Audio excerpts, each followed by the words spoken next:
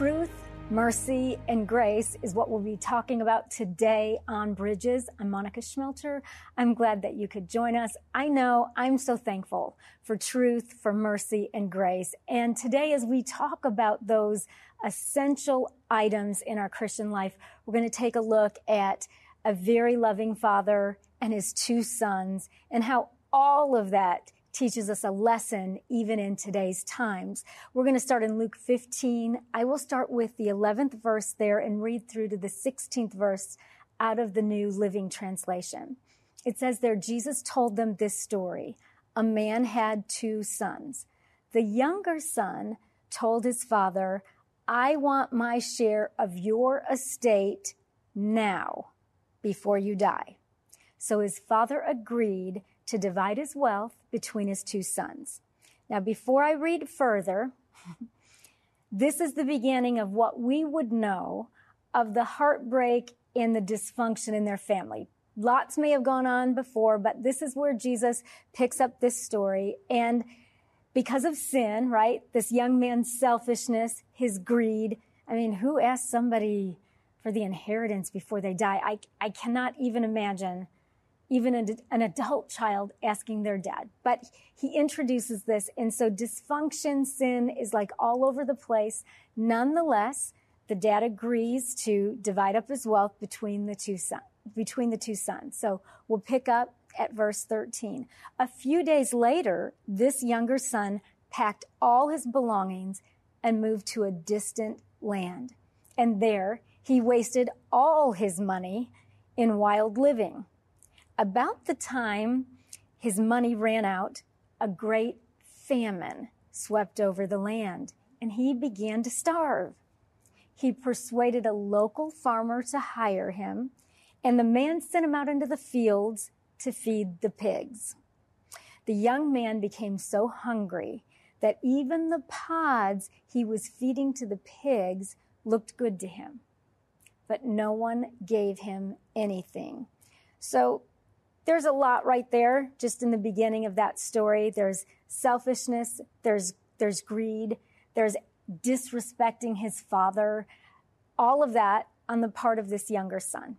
And so he goes out, he spends all the money on wild living, and as soon as the money's gone, right, the friends are gone and all of that. So he decides, wow, I'll get a job. So he talks this farmer into hiring him. And remember, most of us are Gentiles. This family is a Jewish family, so for him to go and feed pigs is like a really big deal. I mean, and to think that the pods, what you're feeding the pigs, like you would be so hungry that you would want to eat that, and yet there's no food. So this young man who's been so selfish, who's been so rebellious, so disrespectful, who introduces all of this heartbreak and dysfunction into this family, now finds himself starving, or at least very, very hungry. So he bottoms out, as we would call it today. He reaches the end of himself. And then in verse 17, it says, when he finally came to his senses, he said to himself, at home, even the hired servants have enough food to spare. And here I am dying of hunger. I will go home to my father and say, I have sinned against both heaven and you, and I am no longer worthy to be called your son. Please take me as a hired servant. So let's look at some other parts of this story. The fact that it says he finally comes to his senses, means that there's been some passage of time. It means that he tried every which way to not have to go back home. It's just that the money ran out and life got harder and harder and harder.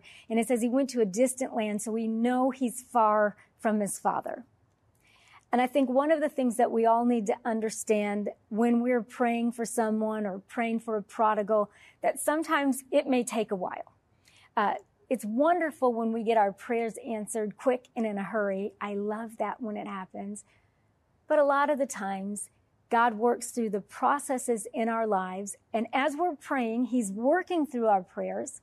And sometimes those that we're praying for have to go through this process. They have to get to the place that they more or less come to the end of themselves so that they can finally come to their sentence. So truth number 1 today is truth prevails. There comes a point in this young man's life that he finally comes to his senses and he realizes, hey, I had it way back over there with my dad. He was far enough away from it that he missed those good memories. He certainly missed the food.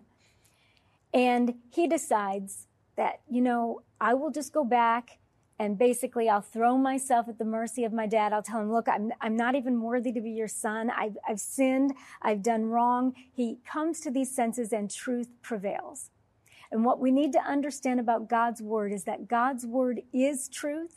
It is the only absolute truth. I know there's a lot of conversation, a lot of discussion today about, well, you live your truth and I'll live my truth. And, none of those things will just collide or interfere with each other. Hi, everyone. If you've been injured in an accident that was not your fault, listen up. We have legal professionals standing by to answer your questions for free. Call now and find out if you have a case and how much it's potentially worth. Call 800-497-4410. I'm here with spokesman John Wolf. So, John, tell everyone listening who should call right now. Well, Maria, first off, thank you for having me here. It's always nice to answer the listeners' questions. Now, as far as who should call in, anyone who's been injured in an accident and think you deserve compensation, give us a call right now. 800-497-4410. You'll find out if you have a case and how much it's potentially worth. Thanks, John. You heard it, folks. Take advantage of this opportunity and call now. 800-497-4410. Advertisement sponsored by Legal Help Center. May not be available in all states. And that's just not true. That's not the way it is. God's word is the absolute truth.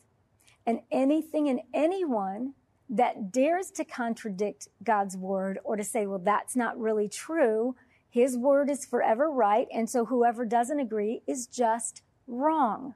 So we have to understand that God's word, it's forever settled in heaven. And you and I, we can count on that truth prevails. Heaven and earth will pass away, but God's word will stand forever. And between this father and this younger son missed the provision of his father. And one of the things that we need to understand when we look at this parable of the prodigal son is that not only is it a story about an earthly dad and his 2 sons, one good son, the older son, one prodigal son, the younger son. This story is telling us about our Heavenly Father and his relationship with us and his heart. So we go on with Luke 15, and I'll read there verse 20. So it says, so he returned home to his father. So that's just one sentence. And a lot of times as we read through stories in the Bible or when we're at church and we hear them, if we know the end of this story, we get so happy and we're so encouraged about what it teaches us. But I just want us to look at this young man right this second. The scripture makes it clear he traveled to a distant land. He comes to the end of himself where there's not enough food. He comes to his senses. It says, so he returned home to his father. That had to be a really long, hard walk.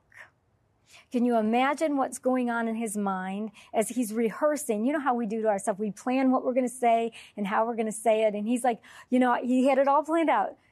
Dad, I've sinned against heaven. I've sinned against you. I'm not worthy to be your son. Just give me a job. Those words. Probably those words of guilt, of condemnation. Why did I ever do that in the first place? I had an inheritance. I had a good dad. I lived in a good home. I had a good older brother. What have I done? The thought of what if my dad doesn't take me back? What if everyone is just so angry at me, and rightfully so, because of my behavior? What if I'm never accepted? So it has to be a long, long walk.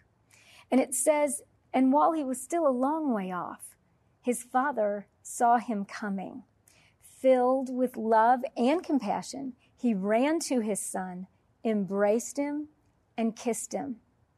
His son said, Father, I have sinned against both heaven and you, and I'm no longer worthy of being called your son.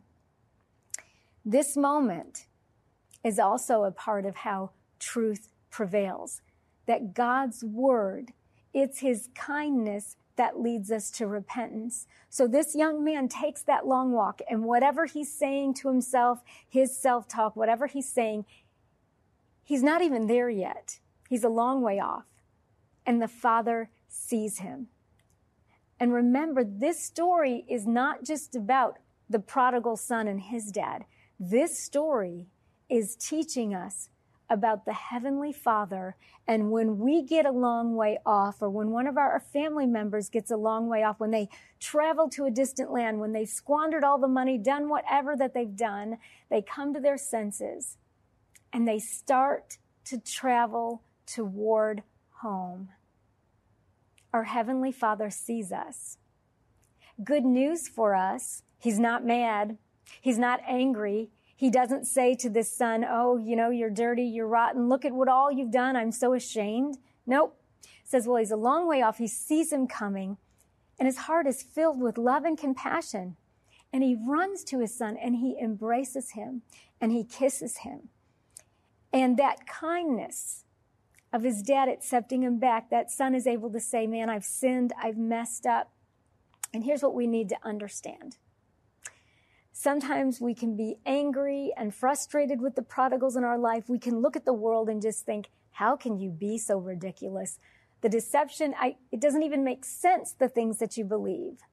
And yet, God's kindness, when we're still a long way off, he's looking for us. And this is what Scripture teaches us. It does teach us that truth prevails. It does teach us that all unrepentant sin is going to be dealt with by God himself.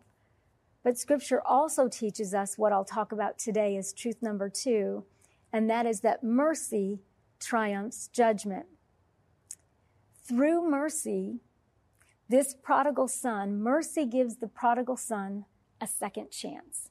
Though he messed up, though he went far, though he clearly, we know that the Bible says he spent all the money he had on wild living. He partied. Some translation says he spent money on prostitutes. So we know, right, that there's been drunkenness involved. There's been fornication involved, probably shame brought to his family, just even his own guilt and disrespect that he would have for himself to ask his dad, while his dad is still alive, look, give me my portion of the money. I want it now. I don't want it after you're gone.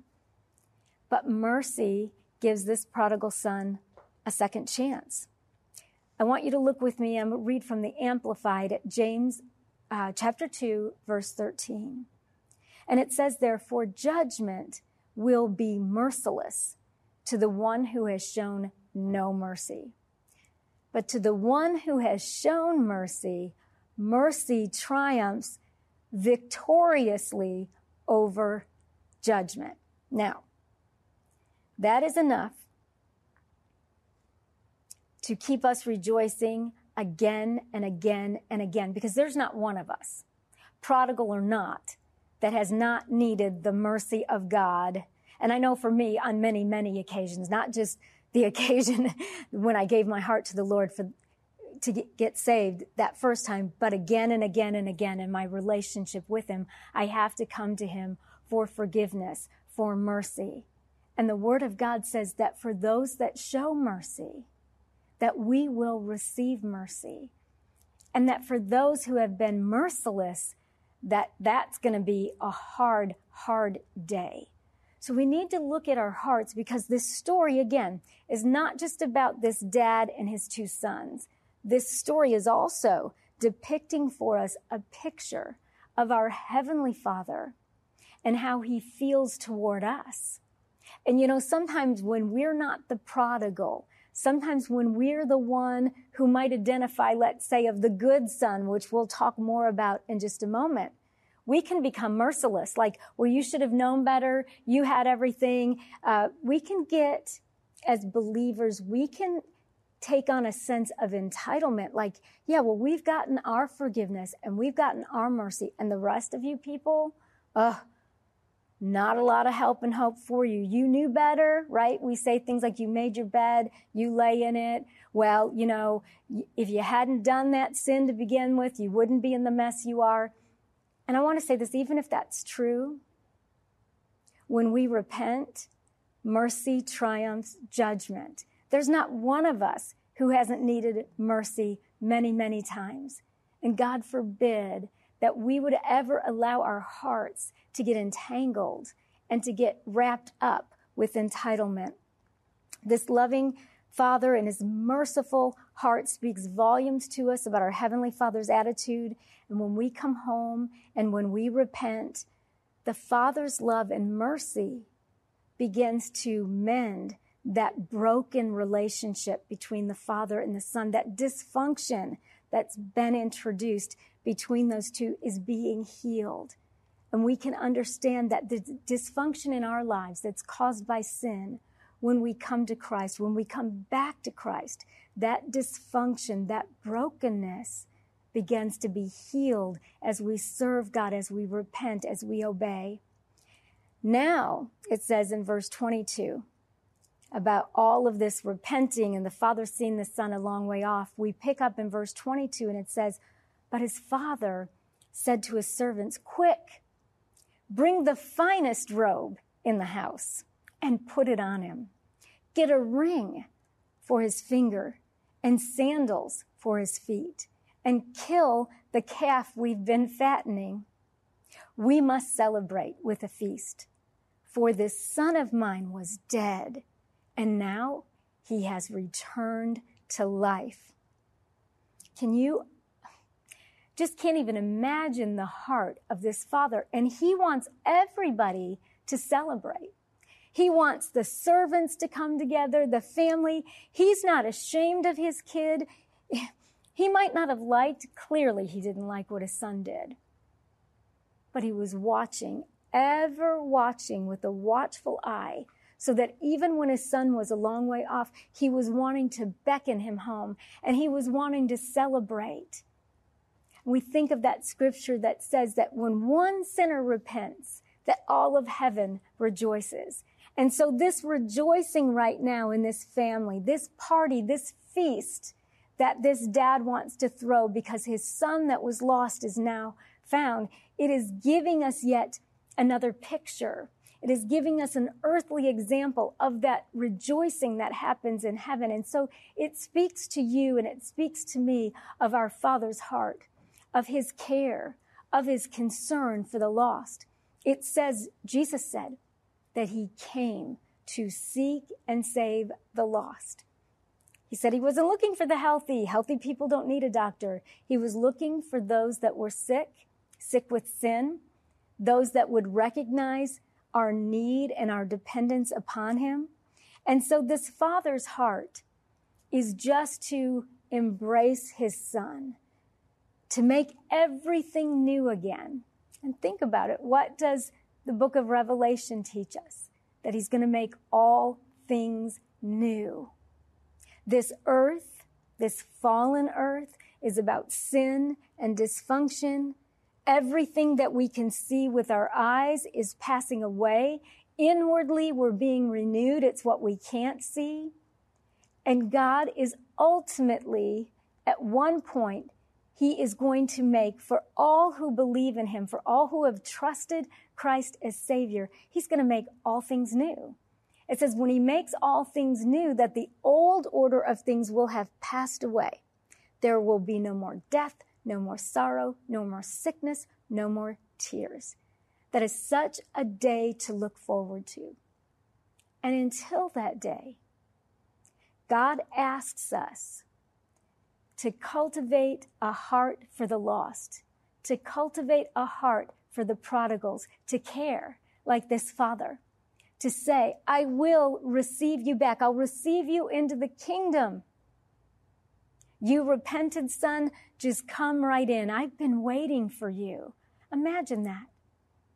That right now, if you are very far from God, if you feel far from him, if you've done things that you shouldn't have done after knowing him, he's watching for you.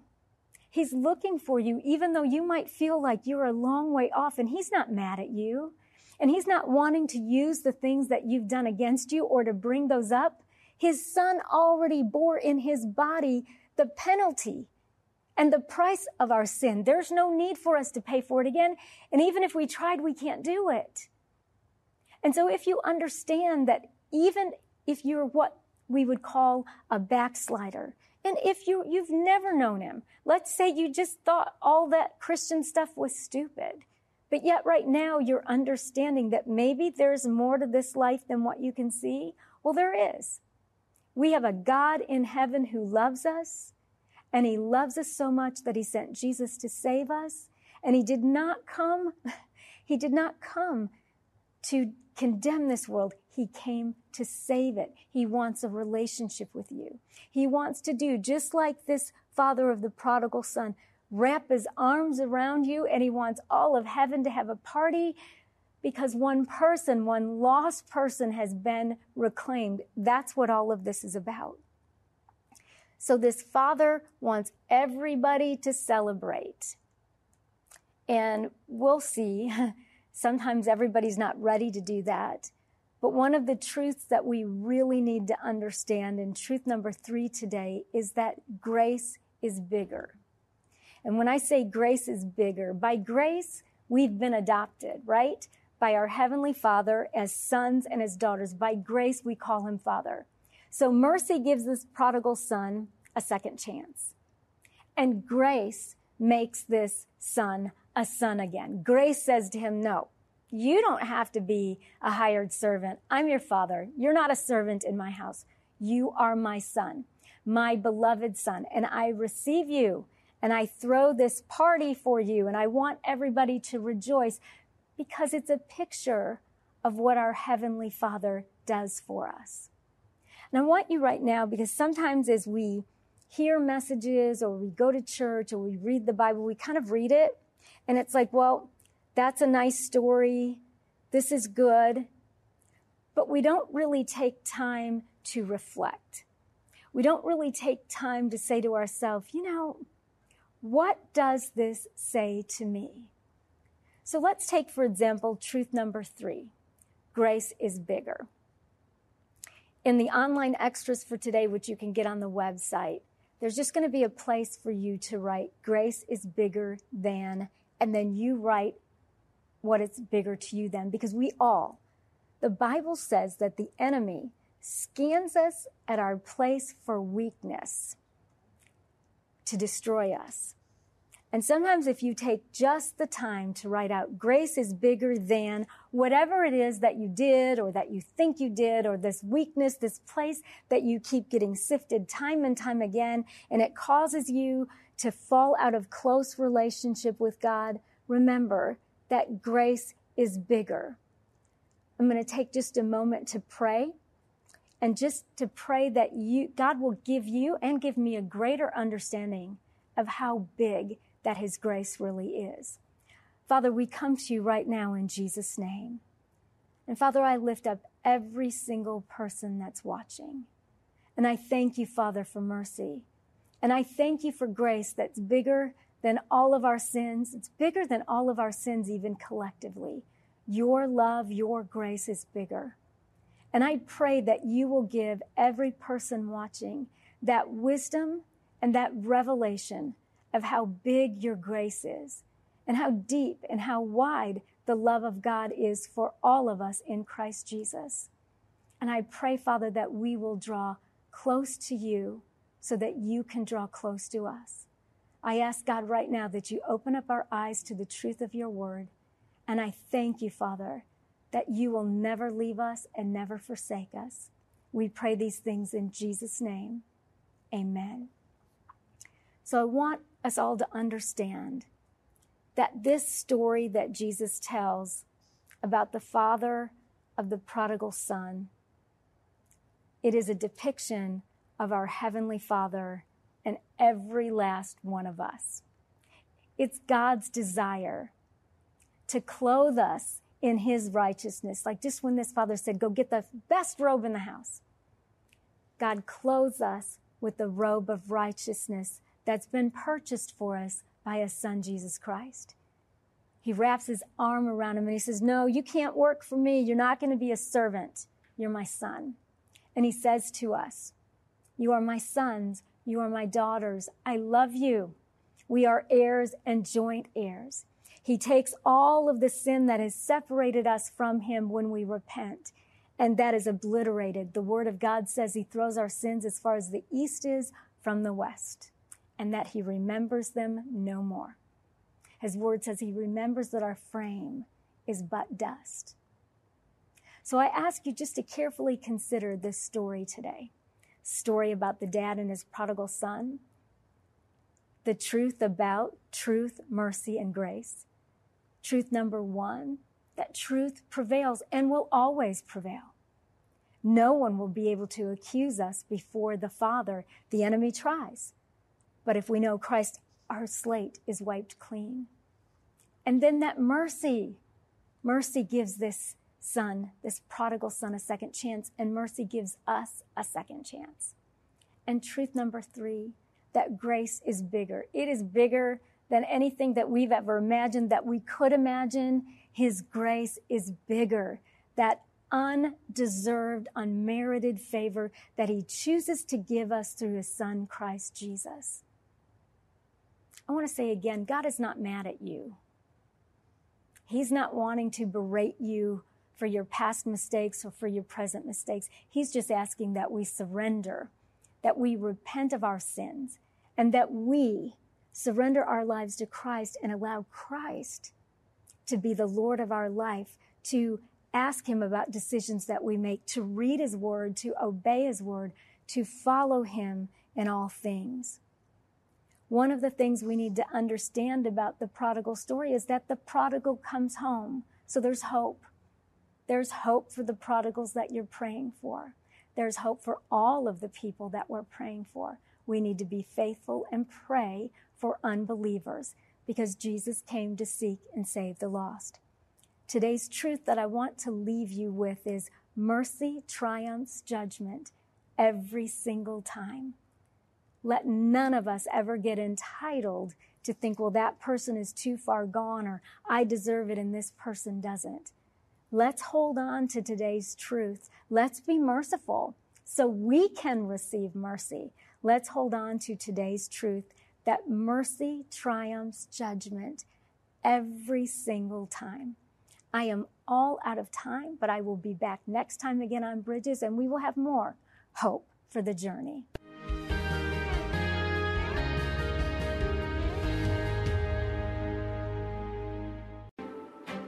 Hello, I'm Adam Comer. And I'm Ryan Chittister. And we are the host of Life After Addiction podcast. What we believe is that addiction is not a surprise to God. That's right. We discuss addiction from a biblical worldview and how true freedom comes through a personal relationship with Jesus Christ. Absolute freedom from addiction. The secular worldview of once an addict, always an addict is just not true. If you or someone you loved struggles with addiction, subscribe to Life After Addiction at lifeaudio.com.